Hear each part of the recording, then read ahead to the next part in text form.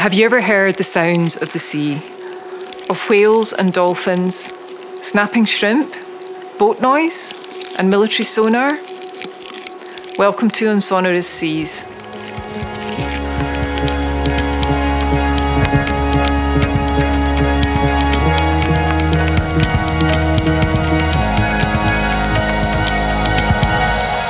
My name is Mhairi Killin, and I'm an artist from the Isle of Iona. Join me as I encounter vastness, complexity and wonder in the sounds of the seas that surround the chain of Scottish islands known as the Hebrides. This story begins with a stranded whale and takes us deep into another world of human and non-human sounds. Come listen to the sea and what it can reveal to us. Follow the story online at onsonorousseas.com. I'm really happy to be speaking to Alison Lomax, who is the director of the Hebridean Whale and Dolphin Trust, and Jenny Hampson, who is a science officer with the Hebridean Whale and Dolphin Trust. And we're in Tobermory today, and I hope that Alison and Jenny are going to be able to talk a little bit about the Trust's work, how the public can get involved with what the Trust do, and how that data and information that is collected feeds into some wider knowledge and policies and development for the protection of species in the Hebrides and globally even. So welcome, Alison. I've probably not done a terribly good job of introducing the Trust's work, but maybe you can just expand on that for me and talk a little bit more, give us an overview of the Trust, how long it's been running and what its aims and objectives are. Well, thanks for having us on the podcast.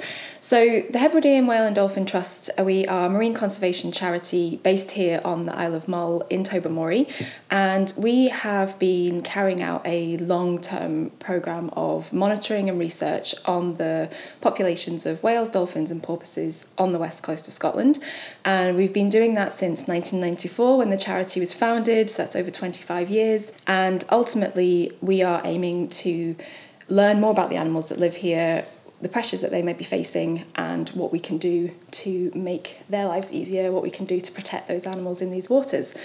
And the reason it's so important in this area, in the Hebrides, is because it's an incredibly special place for whales, dolphins and porpoises. It is a really important habitat for these animals. It's very biodiverse, so there's lots of different species that live here. So far, 24 different species have been recorded around Scottish seas, so that is approximately a quarter, well, it's over a quarter of the global species that you get of whales, dolphins and porpoises, so a lot of different animals can be found here. Some are more regular visitors than others, but yeah, it's an incredibly biodiverse area, and the reason for that is because there are a number of different habitats. It's very productive, the waters here, there's lots of food, lots of different waters are mixing, and that creates an environment where lots of different species can thrive. So, you know, apart from the biodiversity, we're also really interested in looking at the pressures these animals face, and globally, whales, dolphins and porpoises, they face huge pressures in our seas. Our seas are becoming busier, noisier, more polluted, and that is the same in Scottish waters as well. So as well as looking at and monitoring the animals, we're also looking at and monitoring the environment which they live in, which tells us about, you know, how their populations are doing. And it's only recently becoming better understood how important whales are in terms of carbon capture. I read George Monbiot's quote recently that whales are the most benign form of geoengineering that exists, and that they have the capacity to capture more carbon than 1,000 trees. Yeah, it's absolutely incredible. They are what we call ecosystem engineers, so really important for a number of functions in the marine environment, as well as carbon capture. So these animals, they play a really vital role moving nutrients around and making a sort of nutrient cycle, as well as storing carbon and storing that in their bodies, as well as taking it into the deep seas when they die. So yeah, that's a really important role that they play. And there's a beautiful phenomenon called whale fall, which both the composer and I responded to in the exhibition, and I responded to it visually and he responded to it with sound. And can you just say a tiny bit about that, Alison? It's such a beautiful legacy that a whale leaves when it dies, isn't it? Yeah, so ultimately when whales die, they tend to sink to the ocean floor, and with them, the large amount of body mass that they have also sinks to the ocean floor. And in that deep environment, things are very slow, things move very slowly, and so there are animals that will feed on that carcass and actually move that carbon and that biomass back into the food chain, but it happens very slowly, and that is also a way of kind of capturing that carbon, capturing that biomass and storing it at depth as well. So it's quite an incredible part of their life cycle and part of their, what happens after they die as well. And they can sustain life for something up to 70 years after they've died. I read that in Rebecca Gigg's book, Fathoms, recently. So you're quite a small team at the Trust, though, aren't you? Yeah, there's 10 full-time equivalent members of staff that work at HWDT, from our engagement programmes that are on mainly land-based to our research programmes on the boat. So yeah, it's quite a small team of us. I know you rely on the public helping you and supporting you to collect data. And one of the experiences that I've had is on board Silurian, your research vessel. And Jenny, I wonder if you can talk a little bit more. You have kind of three main ways of engaging with the public, and the Silurian is probably kind of the most exciting and kind of hands-on experience that you offer. Yeah, definitely. So you can come and be part of our team, you can come and join us and collect data in a few different ways, like you say. I think the really important thing to say first, though, is that it's really valuable data, and we really rely on people to get involved with our work. Every single data point that has been recorded in the past 25 years has been done so by members of the public, and we really couldn't do it without them. So yeah, you can join us on board Silurian, which is our beautiful research boat. She's really special, she's loved by a lot of people, and we do line transect surveys through the Hebrides. So we travel in straight lines and we count the different whales and dolphins that we see along the way. Honestly, the most amazing thing is the team that's on board, the people that you meet. You get to go to some of the most beautiful places in the world. I'm biased, but and yeah, you get to have these incredible encounters with whales and dolphins and contribute to conservation science. It's a really incredible experience. I'd really encourage people to come and join us on board. The dates for 2023 have just gone live now, so you can book them on our website. Or if you've got any questions about it, please get in touch with a member of the team, because we love to talk about it, as you can probably tell. So other ways that you can get involved with us. If you don't fancy coming on a 7 to 10 day research cruise, anyone can report to us through our app, Whale Track. So if you are stood on a headland, being windswept by or lashed by waves anywhere on the west coast of Scotland, and now anywhere all over Scotland, actually, you can report sightings of whales, dolphins, porpoises to us. We also take sightings of basking sharks, turtles if you're lucky, and all of that data feeds into our wider data, which gets given to policymakers and government to help impact meaningful change, hopefully. It was a very, very wet day on Sunday, and I was travelling back home to Iona, and I stopped to pick up two people who were soaking wet and waiting for the ferry, and they were from Belgium.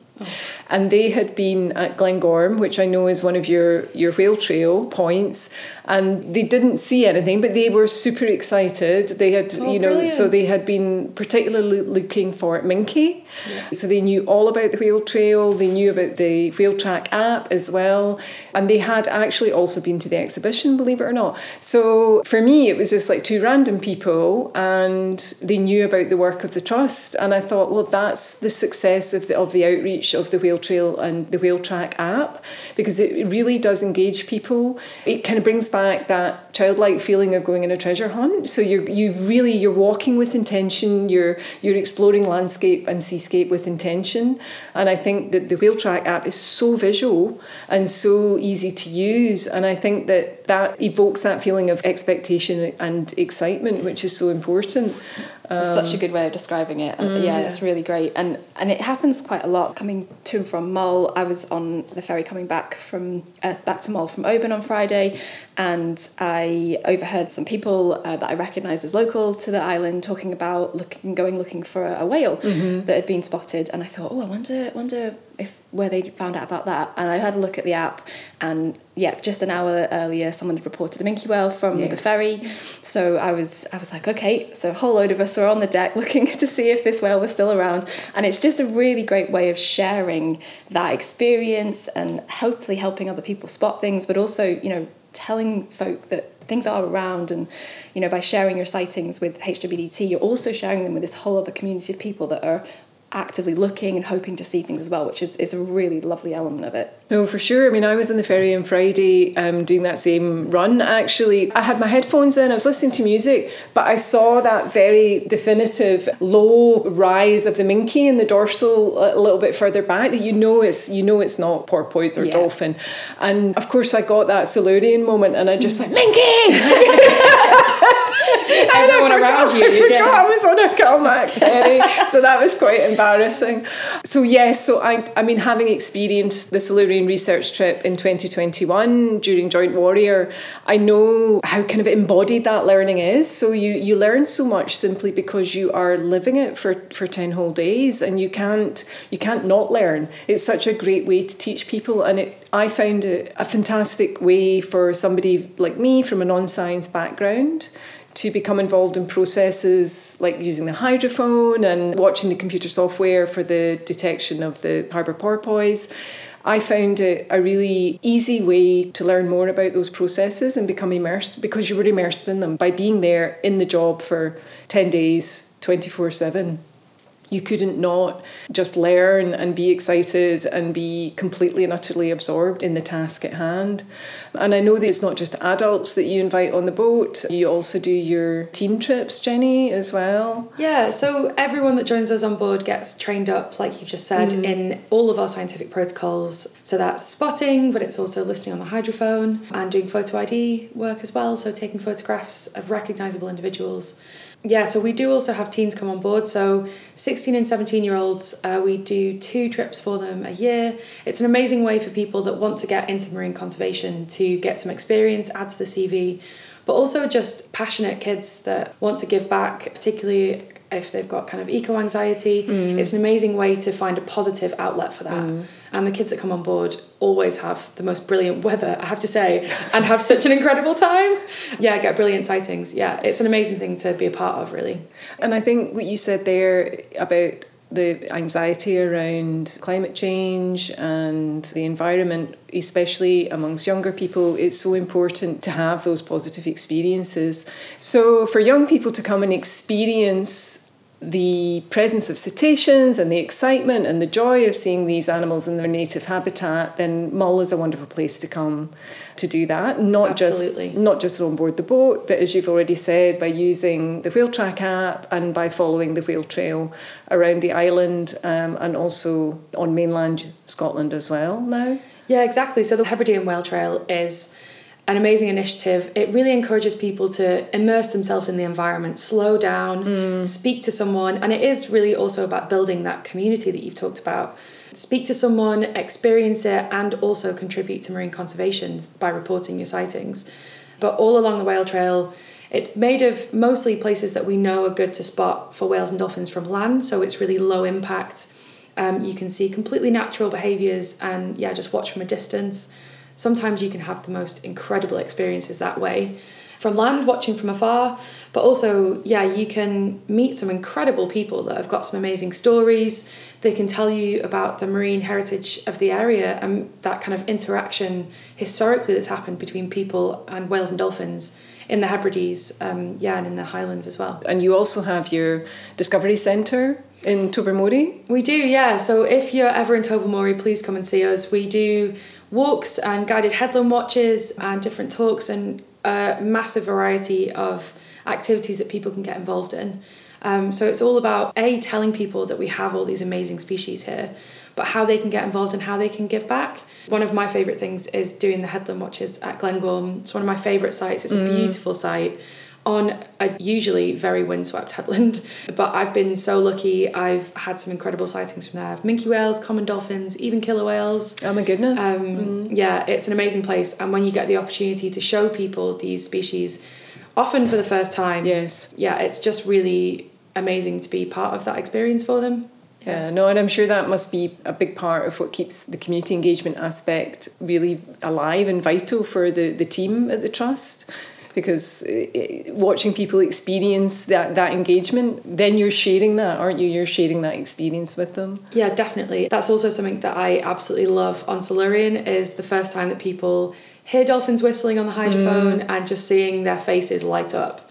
You can't replicate that. It's it's really a privilege to be part of that. Yeah, it's a very joyous experience. And it's also really important for conservation as well. I think it can sometimes, we forget that connection potentially sometimes of how important education and engagement is to furthering conservation objectives, furthering the change we want to see to protect these animals. If the public at large aren't invested in, care about, and sort of understand that these animals are, number one, here, and number two, facing pressures, that we're already so far behind where we need to be to actually, protect the animals. So, the data and the research is absolutely vital, underpins everything, but you can't do anything with that if you don't have people who care, you don't have people who want to see the animals protected and care about them, and that's where the education and engagement part of it comes in. So they are so interlinked in terms of conservation, it's really vital. It's a very important point, Alison, and it is a real privilege to see these animals in their own habitat, and then that sparks that human to non-human connection that is so vital for the public to keep engaged with the work that the Trust are doing to provide you with the data that you need. So it is a very symbiotic relationship. So there must be a huge amount of data that's flowing in. What happens to it and how do you manage it? And presumably you share it with other conservation and marine bodies? Yes, we do. It's a huge task. We generate a lot of data. Thank you everybody who contributes. And it is not a small task to manage that data and get that data out there. So we have ultimately a large database that all the information goes into, and that takes a lot of effort in terms of processing, error checking, making sure that data is prepped and cleaned and ready to be used by researchers, whether that be internal researchers within our own team or external researchers.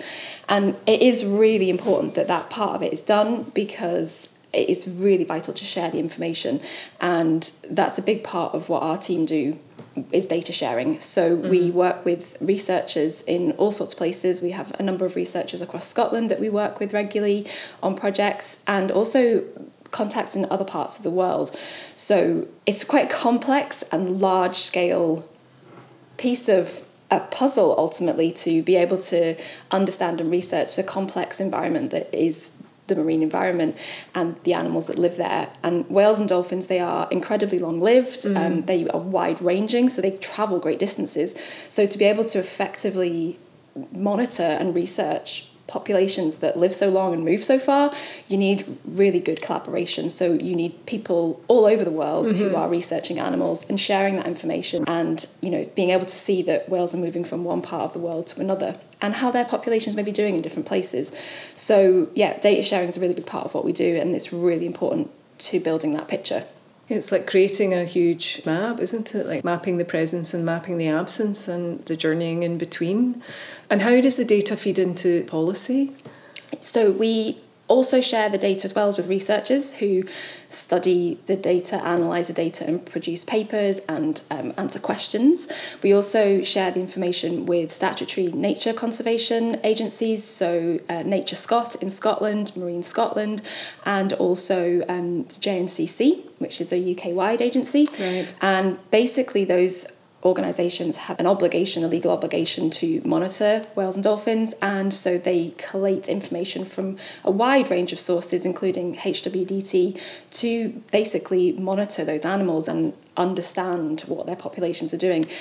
There are government-led surveys that happen sporadically, but they don't happen very often. They are very expensive. So the information that organisations like Hebridean Whale and Dolphin Trust provide, which are ongoing, continuous, long-term, year after year data, they plug those gaps and they help to answer the questions that you would get in those gaps of when the government surveys can happen. So we provide that information to those agencies, and also we provide information when there are particular conservation programs happening. So one example of this is the Marine Protected Areas program that happened recently in Scotland. The government were looking at areas where marine protected areas could be put in place. So we were able to provide the data that we collect as evidence for where areas are important in Scottish waters for whales and dolphins, because what we can do with our data is look at year after year, continuously, where are the areas that are always important? Where are the areas that these animals are seen year after year regularly? And those are the areas that you want to protect. Those are the areas that are important for those animals. So we were able to provide data to that process, and we do now have designated areas on the west coast of Scotland for harbour porpoise, minke whale, Risso's dolphins, and also basking shark. So the data does really go into making a big difference in terms of policy as well. Yeah, it's a huge outcome, isn't it? It's a really positive outcome, and that wouldn't have happened without the legacy that the Trust have from 20 years of data gathering and 25 years of being an expert in this area, I suppose, as an organisation. It's absolutely the long-term element of this. It's about being able to compare over a long period of time and being able to demonstrate over a long period of time an area is important. And that's where the real power and value of the data that we collect comes in. And we really couldn't do that without the public. As I say, the government have lots of resource and they can do these surveys that they do once every 6 years, once every 10 years, but actually it's the continuous nature of long-term data, and you only really get that if you are involving the public, if you have volunteers who are willing to put the time and effort in. And we're really grateful to all the people that have contributed to that over the years, because without that you wouldn't have that really powerful data set that tells us so much about the environment, but also will continue to tell us a lot more about the environment. When we have data over a 50-year period, the first 10 years of that data set is going to be so interesting. It already is interesting, but it's going to only grow in what we can learn from it and what it can tell us about how the world is changing and what we need to do to protect the environment. Yeah, it's such important to have those benchmarks, not just at a national level, but at a local level, in the way that the Trust works so closely with the people of Mull and with the visitors to the island as well. And also just personally, that what we know as our benchmark as a child will be different from the next generation and the next generation that are coming after us, that their benchmarks and understanding of what is normal and healthy will be entirely different. Yeah, the shifting baseline syndrome, and you talk about this a lot, Jenny, as well, don't you, is such an interesting sort of way of looking at how we perceive the environment around us. We perceive it based on our own context, and that is very different from the context, as you say, of our fathers, grandfathers, whoever else. And it's really documenting that as it's happening that allows us to avoid that shifting baseline issue. And people would come to us and say, well, you've got this amazing environment, it's really biodiverse, lots of species, they're doing great, aren't they? And we actually can't answer that question other than by looking at the past. And in comparison to the past, no, they're not. These animals, there were many more species here, there were bigger populations here. And whilst we can be really grateful for what we have and what we can see and what we can experience now, it doesn't compare to, even 50 years ago. So it's that shifting baseline that is so important to address through data collection, but also communicating those issues with the public to really see how our environment's changing and how it is depleting slowly over time, and we may not even be noticing it. It's not just those baseline figures that the data is giving, it's also when there's a specific incident, the data that the public provide is so important, isn't it? I was talking to Dr. Anne Brownlow of the Scottish Marine Animal Stranding Scheme a couple of weeks ago. And as you know, the project on Sonorous Seas takes the unusual mortality event of 2018 as a starting point to look at anthropogenic sound pollution and the impact of that on the ecology of the seas around the Hebrides, or the health of the seas around the Hebrides. And Andrew was saying that it was actually the public sightings of the locations of the whales which came ashore already deceased that gave them the really, really valuable information that they needed to try and track back and to try and do not so much their forensics on the bodies, because they were so decomposed by that point, I think most of them, that it was very difficult to get definitive evidence of what may have happened, but more that the locations, the sightings that the public provided allowed modelling to be done to show where the whales may have originated or where they had been gathered when whatever happened to cause, well, we only know about 118, but presumably there were many more.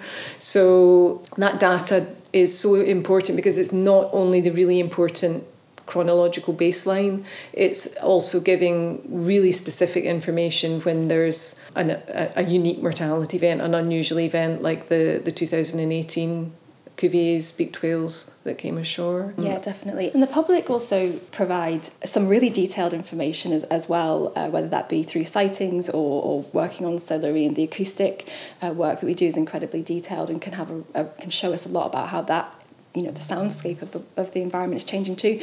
But just thinking about sort of detailed picture of something specific that can help us understand the environment, how the animals are using it and what may be needed to protect them.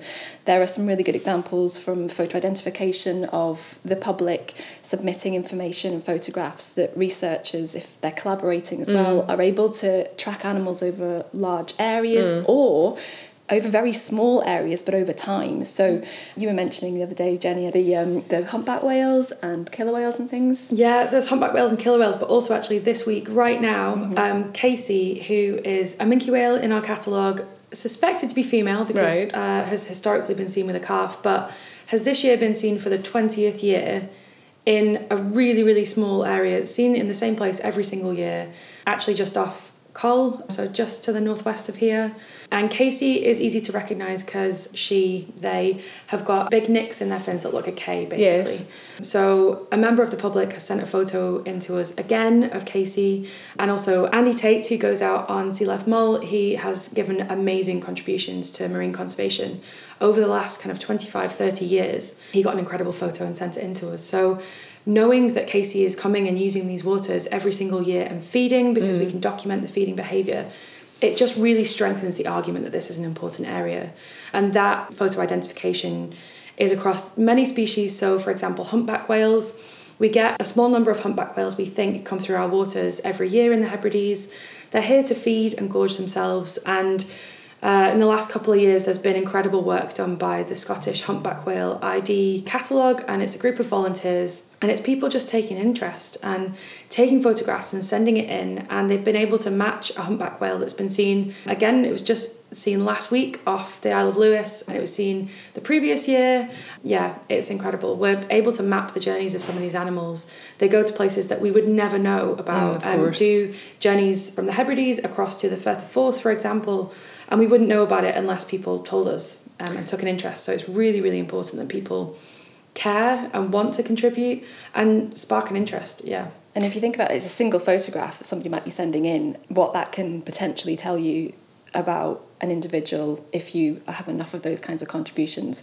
It's really, quite inspiring, just that one photograph that a member of the public sends in with a bit of information about where and when they saw that animal can help build such an important picture of an individual animal's life and potentially also how a wider population's using an area. Yeah, it's a really important partnership, isn't it? And there's a kind of third element in there that you mentioned just briefly, is the wildlife tourism or sea life tourism, really, that has increased dramatically really on Mull and Iona in the last 10 years or so.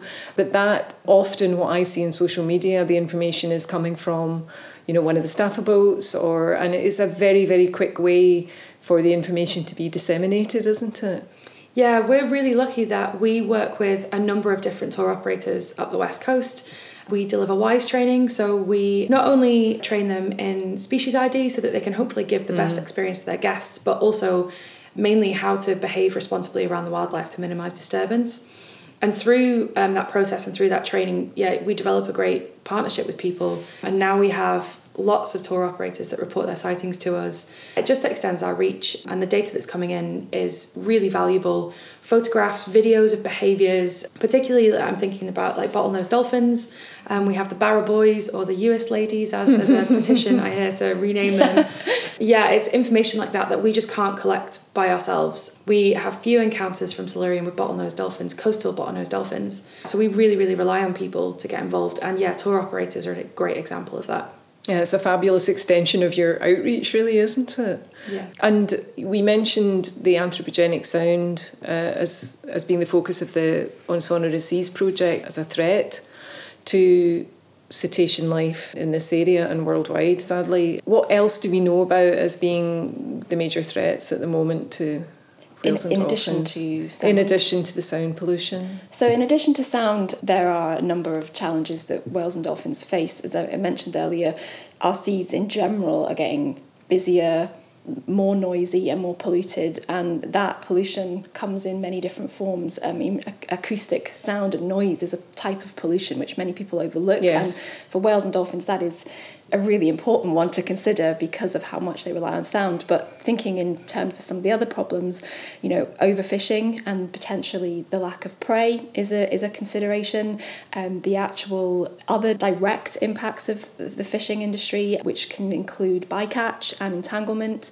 So pollution, many people think of as plastics or macro pollution, but you also get micro pollution and chemical pollution, which has impacted, and we know has impacted populations, particularly killer whales in Scottish waters. So there's a number of different threats, and one of the biggest and most challenging questions is how that all comes together to create the cumulative impact. All of those pressures together create a kind of cocktail of threat, of pressure that individually an animal may be able to feed or may be able to avoid a fishing net, but actually cumulatively, if those pressures are all in the same place, that has a detrimental effect on energy budgets, on being able to survive and thrive and breed and all of those things. So you get the sort of direct impact, and then you get the cumulative impact as well, which is much harder to study and much harder to understand. And then on top of all that, you've got things like climate change, which is a really big issue. We are seeing changes here in the Hebrides that we believe may be linked to climate change, such as the increase in common dolphin numbers, which appears to be related to sea surface temperature, although there could be other drivers of that. It's inconclusive at the moment.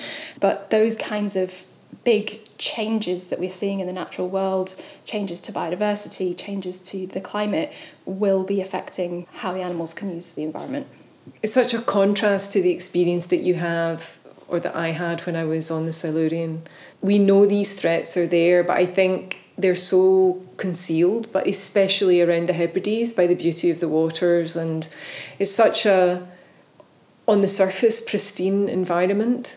And I think it's only by engaging directly that you understand how complex the landscape below the water is and how industrialised it's become over the last 100 years, and that's very concealed. It's certainly with the sound pollution, without the technology of the hydrophone, Jenny, we wouldn't be able to experience the level of noise below that apparently beautiful surface. That we hear the noises of nature, but actually when you put those headphones on, you're hearing industrial noise. Yeah, so some of the main things that we hear is boat noise, dredging. If you've ever listened on the hydrophone when you're going past a dredger, it's very noisy. I didn't hear that. Very noisy. Sonar, acoustic deterrent devices around fish farms are all really, really loud sounds, and it's really difficult for us to imagine how that can impact. Well, because we use vision as our primary sense, whales and dolphins are using sound for pretty much everything. Like Alison said, it's for navigation, for communication with other individuals, but also for finding food. A lot of the species in our waters are echolocating to find their food. So when these sounds are so loud, it can actually stop them doing any of that, and it can not only prevent them from feeding, communicating, navigating, but it can have immediate impacts on them. When we spoke a couple of weeks ago, Alison, you described an experience when you were diving that you spoke to me about that you felt was as close as you might get to the kind of experience that a cetacean would have encountering a loud noise. Can you talk a little bit about that? Yeah, so I was actually reflecting on the wonderful exhibition that you created, and how at a certain point there's a very cleverly done piece of the composition that really almost sort of goes inside of your ears, and it's a very strange way of describing it, but it doesn't feel like the sound is on the outside of your ears. It feels like it's in your ears, in your head. You feel completely surrounded by it, and that reminded me very much of an experience I had when I was diving, and I was under the water when a speedboat went over the top. Now, I was nowhere near it, I was completely safe, but there was a speedboat in the vicinity, and the engine noise was incredibly loud, and it wasn't loud in the way that you would experience loud noises, in my experience, on land and with human ears. It was loud inside of my mind. I could feel the vibration. I could feel it sort of inside, because that water is also right up against your ears. So it's a really different, it feels very different from noise as we perceive it in our day-to-day lives. And it's the same if you ever do a night dive. The water is dark and it completely surrounds you, and it can almost make you feel claustrophobic because everything's travelling through the water, or in the sense of light in the nighttime, not travelling through the water. So I thought that piece of the exhibition, but also that way of perceiving sound, it will be very different underwater to how we perceive it in the air and on land, because sound just travels so differently through water. Yes. And it really is, even for us, and it will be much, much worse and more sensitive for a cetacean because their biology is different. But even for us, you can feel it very much more inside of, and the vibrations of it. And it's a really unpleasant feeling, which you get a sense of from the exhibition, which is really, really well done, I think. Thank you for saying that. And what possibly happened with the Cuviers in 2018 was that perhaps there was an interference in their soundscape which disorientated them and caused them to develop something equivalent to the bends that human divers experience. Yeah, and that word disorientation is spot on, actually, because I didn't mention it, but not only do you feel the sound almost inside of your head, you've no idea where it's coming from. Yes. It is completely disorientating, and you can see how a loud noise coming out of nowhere could create those kinds of basically avoidance responses that may mean animals move differently through the water and therefore get the bends, or try to avoid it, and if they can't, potentially it causes injury. So yeah, it's a hard one for, I think, humans to understand because our biology is so different, but sound is just so incredibly important for cetaceans, for whales and dolphins, and the way that it moves through water is why it's important for them, firstly. And then this additional noise we create in the marine environment, this very often impulsive, loud noises that are not natural, mean that it's a real challenge for these animals. An aspect of the trust work that we haven't touched on yet is the specific research trips that are done during the Joint Warrior exercise twice a year. And I know that happens with full cooperation from the Ministry of Defence, and that Silurian is allowed to be present in the waters while the exercises are taking place. And it's without that visual monitoring and also without that acoustic monitoring that happens during that exercise, it would be really hard to even start to piece a jigsaw together that indicates any impact of particularly military sonar, mid-range military sonar on cetacean behaviour, wouldn't it? So on those Joint Warrior surveys, what we're doing is trying to monitor the increased sound activity, and we're especially looking for changes in behaviour of whales and dolphins under these conditions. And even in the short time that we've been monitoring it, which is since 2009, we have detected changes. So a massive decrease in calling behaviour of common dolphins, which was interesting, or breaching minke whales, porpoising minke whales, which is a very unusual behaviour for them.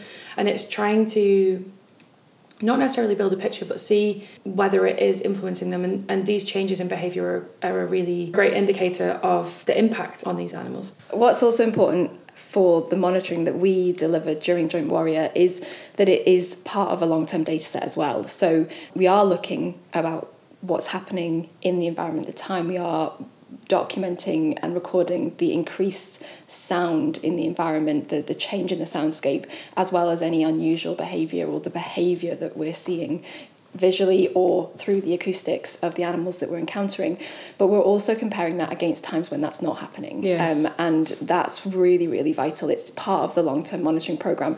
So just going out during Joint Warrior wouldn't be that valuable. It's part of the wider long-term monitoring that makes it interesting. Yeah. And we can document unusual behaviour, but in isolation, that shows some level of disturbance, but we kind of already know that happens. Actually, what we are looking at is potentially over the longer term, is this exercise having an impact only at the time? Does it potentially change what we're seeing over the longer term? Do we find that animals move out of the area and maybe see less around the time of the exercise? Or, there's a lot of things that we can answer because it's part of that long-term monitoring over different years, different months, and a wider period of time. So that's really important as part of the conversation about Joint Warrior, is again, it's part of the cumulative impacts. It's part of what's happening around the Hebrides at different times of year and how that might be affecting animal distribution at different times of year, as well as at the time the animal behaviour that Jenny described. So it's all a really interesting topic to be looking at, but is relatively data deficient, and so we do need to be collecting that data. We do need volunteers to join us to help us collect that information, and it is a really interesting time of year to be out on the sea, looking at what's going on, what the animals are doing. It's really important to emphasise that it's data that's embedded in the context of 20 years of data collection, and that's why it's powerful and that's why it's meaningful in terms of you sharing it with other agencies, because it's not in isolation. It's obvious that the Trust are the organisation best placed to do the survey work during Joint Warrior, and for that research to be seen within the wider context, this bigger picture that you're able to present.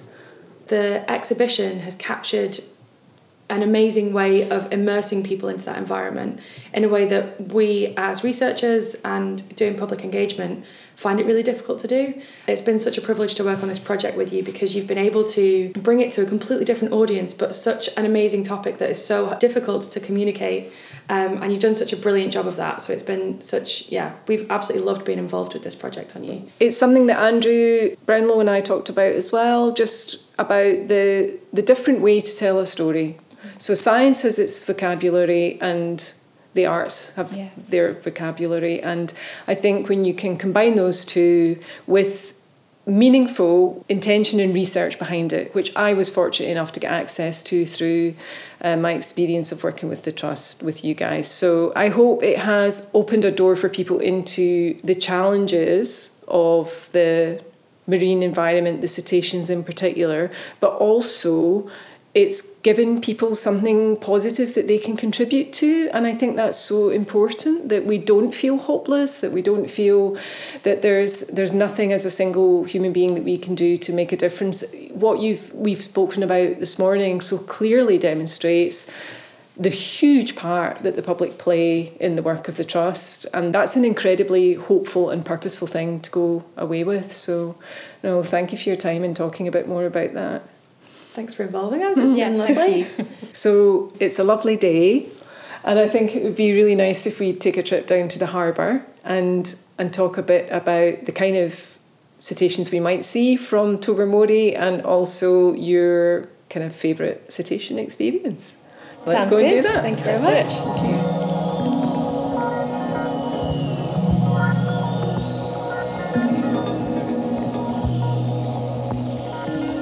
We're sitting down at Tobermory Harbour. It's a gorgeous morning, and this is where the Silurian departs from when it goes in its citizen science trips. Yep.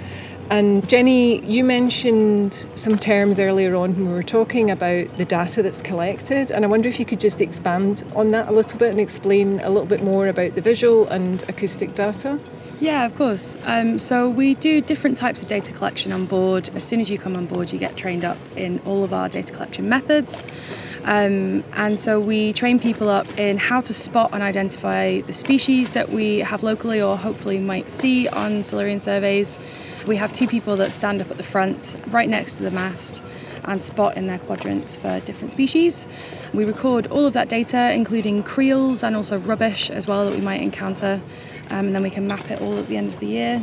So what are people looking for? Are they looking for, is it a shape of a fin? Is it how the cetacean is moving in the water? What are the kind of clues that give somebody like me who doesn't come from a scientific cetacean marine biology background, what would you say to me, here's what you need to look out for if you want to spot common dolphin, here's what you need to look out for what makes a minke whale outline different from a harbour porpoise, say? I think you've absolutely nailed that there, because I think it is quite species specific. And again, all this training happens as you get on board, but it can be different things like splashes in the distance on the horizon is quite typical of common dolphins.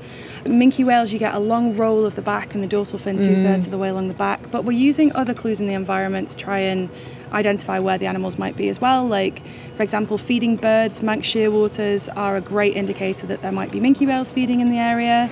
Diving gannets are also a great indicator of common dolphins. Yeah, so it really varies. Porpoise is one of my favourite species to see. It's just a really quick roll of the back through the water. So often what you're looking for is a glint, and a great place to spot them is along tide lines where they like to feed. Ah, okay, so that's harbour porpoise could be seen quite easily from land then? Definitely, yeah. Okay. We have some amazing places to spot harbour porpoises. And actually, where you're from, down on Iona, there's often bottlenose dolphin sightings down in the Sound of Iona. And really, there's no easy way to describe how to spot bottlenose dolphins because they're often leaping right in front of the ferry and can be quite predictable. Yeah, no, that's right. And my cousin's actually the skipper of the Iona ferry, and quite often you see him doing quite a detour, and you know it's not because of tides, and then you see the dolphins and you think, yeah, he's giving the visitors a show. It's a lovely sight. It's always really exciting when that happens in the Sound of Iona. And the acoustic data is different, isn't it? Can you explain a little bit about the hydrophone and how that works? Yeah, of course. So we tow a hydrophone, which is an underwater microphone, and it's got special elements in it that are really tailored for exactly what we are trying to collect data on. And we've got 2 high-frequency elements, which are mainly targeted at collecting harbour porpoise data. Porpoises, if you've ever seen one before, you'll know they are very small and in any kind of sea can be quite difficult to detect visually. So we detect them acoustically. So anytime that there are porpoises clicking, out to about 450 metres from our hydrophone that's towed behind our vessel, we can detect harbour porpoises that way. I had a day on a survey this year where it was particularly big seas. We were in about 2 metres of swell, and even despite that managed to detect 8 harbour porpoises visually. I went back through the data in the evening and we had 33 harbour porpoise different detections through the day. So yeah, it's really expanding our data collection and strengthening the data that we're collecting. Absolutely, and I remember when I went out in 2021, we would have hours without a sighting of a harbour porpoise, but then later on in the evening when Becky was going through the computer data, she was saying, no, there's been 30, 40. So I can really appreciate that the acoustic data is so critical. It really gives you a whole other picture, doesn't it? Definitely, and it's not just porpoise data that we're collecting, we're also collecting other anthropogenic sounds, so we are monitoring the soundscape, and because we've been collecting the data in the exact same way for the last 20 years this year, we can really detect changes over time, and our seas are definitely getting noisier in that time. So we can monitor changes in like boat noise, for example. We can listen out for acoustic deterrent devices around fish farms, sonar, and we can record how that is changing and unfortunately increasing through our data set. It's a really important aspect of your work, and it was what pulled me into the work of the Trust in the first place because of the whale that came ashore on Iona in 2018 and wanting to find out a bit more about that. But if we turn to what we might see, now we're right down at the edge of the water here. Alison, I know you're just back from a trip. Can you tell us a little bit about what you saw during that trip and also your best ever? Best ever cetacean sighting? Okay, so the trip that I've just come back from, we had a fairly rough weather trip. It was fairly low visibility, quite big seas. A few gales came through whilst we were out for the 12 days. So our sightability conditions were not ideal, but we did still have 74 sightings of whales, dolphins, porpoises. So a really good amount of data coming in there. And the 3 kind of main species that we were seeing of cetacean were minke whales and harbour porpoise, and we also had an incredible sighting of bottlenose dolphins. Oh, lovely. And we also had some common dolphins whilst we were out as well. So probably the standout sighting for me of that trip were some feeding minke whales. So there were 4 in a sort of large area around Colonsay, and they were very clearly feeding and foraging for food. And that was a really amazing sighting.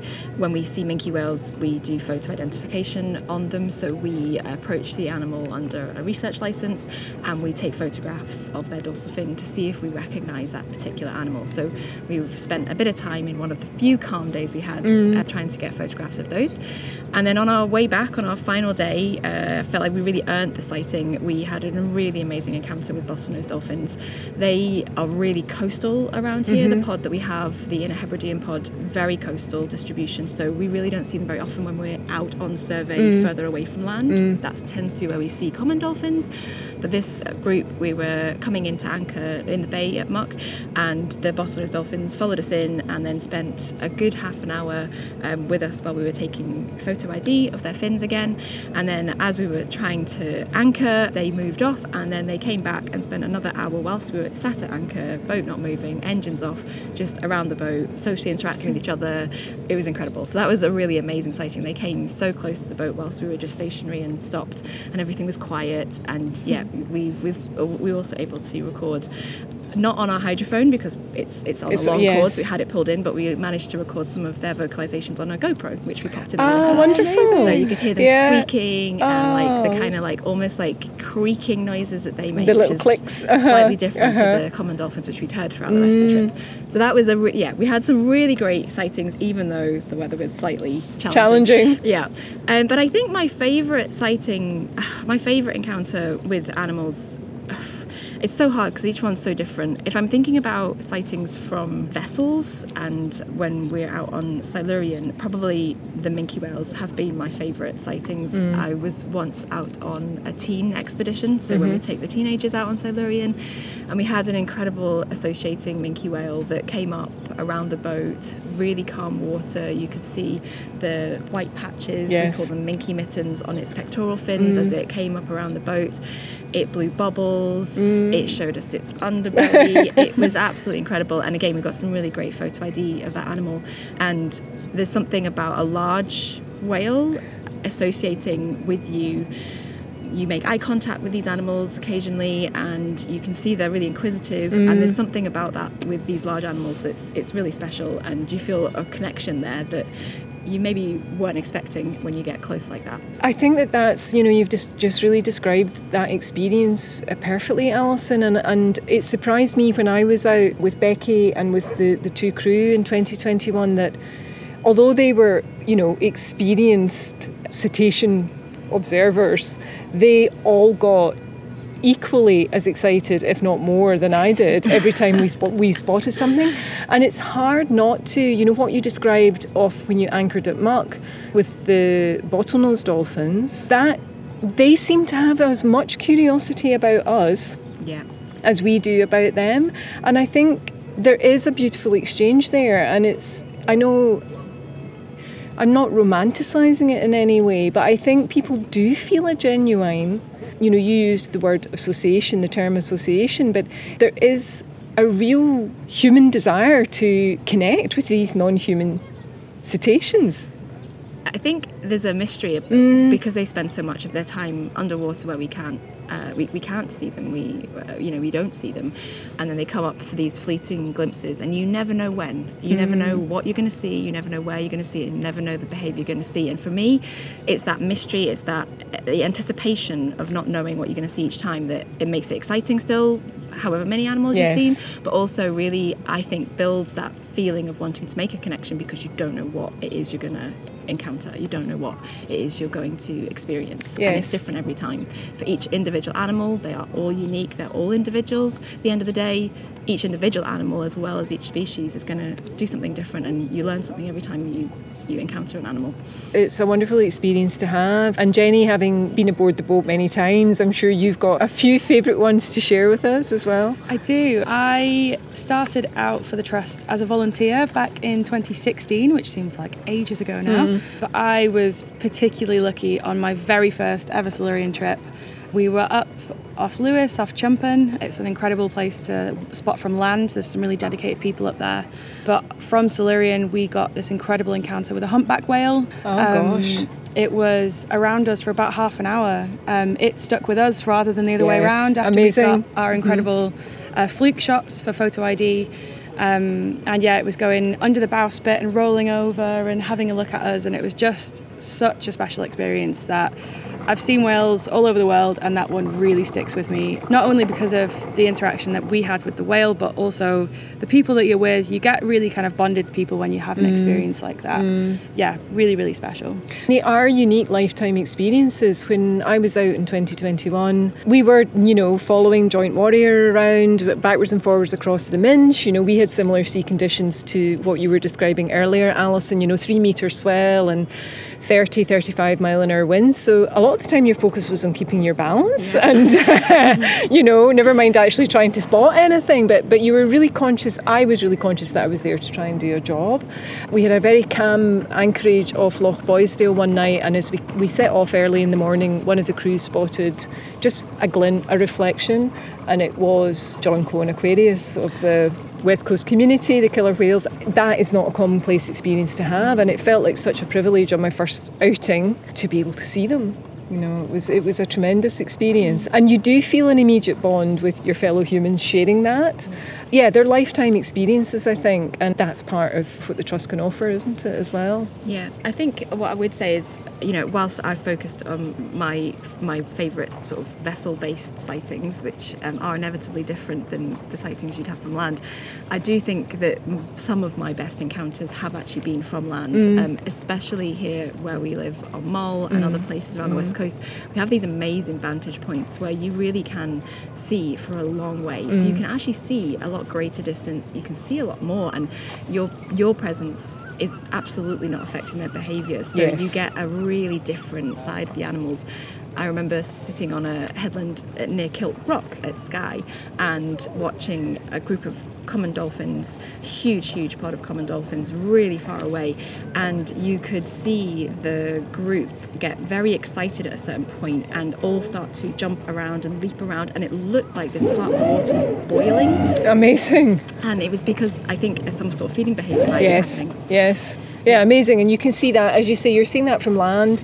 You're not in any way stepping into their territory. Your presence isn't causing any distress or distraction for them at all. And it's just incredible watching, their natural behaviour, them just doing what they're doing, and getting to witness that from a distance is also, really great. And some beautiful sightings around here from land too. It's been so wonderful to talk to you both. And the harbour is actually beginning to get a little bit busy now as we're coming to the end of our conversation, but how wonderful to be able to sit here and talk about cetaceans and the work of the Trust right at the water's edge on a glorious day in July. So thank you both very much, and thank you for all the support that the Trust have given on Sonorous Seas.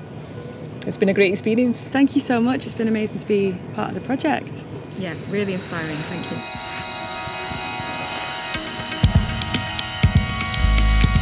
On Sonorous Seas is a story told with the voices of science, art, music and poetry, and it explores the impact of military sonar on the ecology of the seas surrounding the Hebrides. The project is supported by the Hebridean Whale and Dolphin Trust, the Scottish Association for Marine Science, Scottish Marine Animal Stranding Scheme and the National Museum of Scotland. On Sonorous Seas is funded through Antoper and Mull Theatre, Creative Scotland, the Space CIC, Culture, Heritage and Arts, Argyll and Isles, and AN Bursaries. The sounds in this podcast series have been used with kind permission of the Hebridean Whale and Dolphin Trust and the Scottish Association for Marine Science.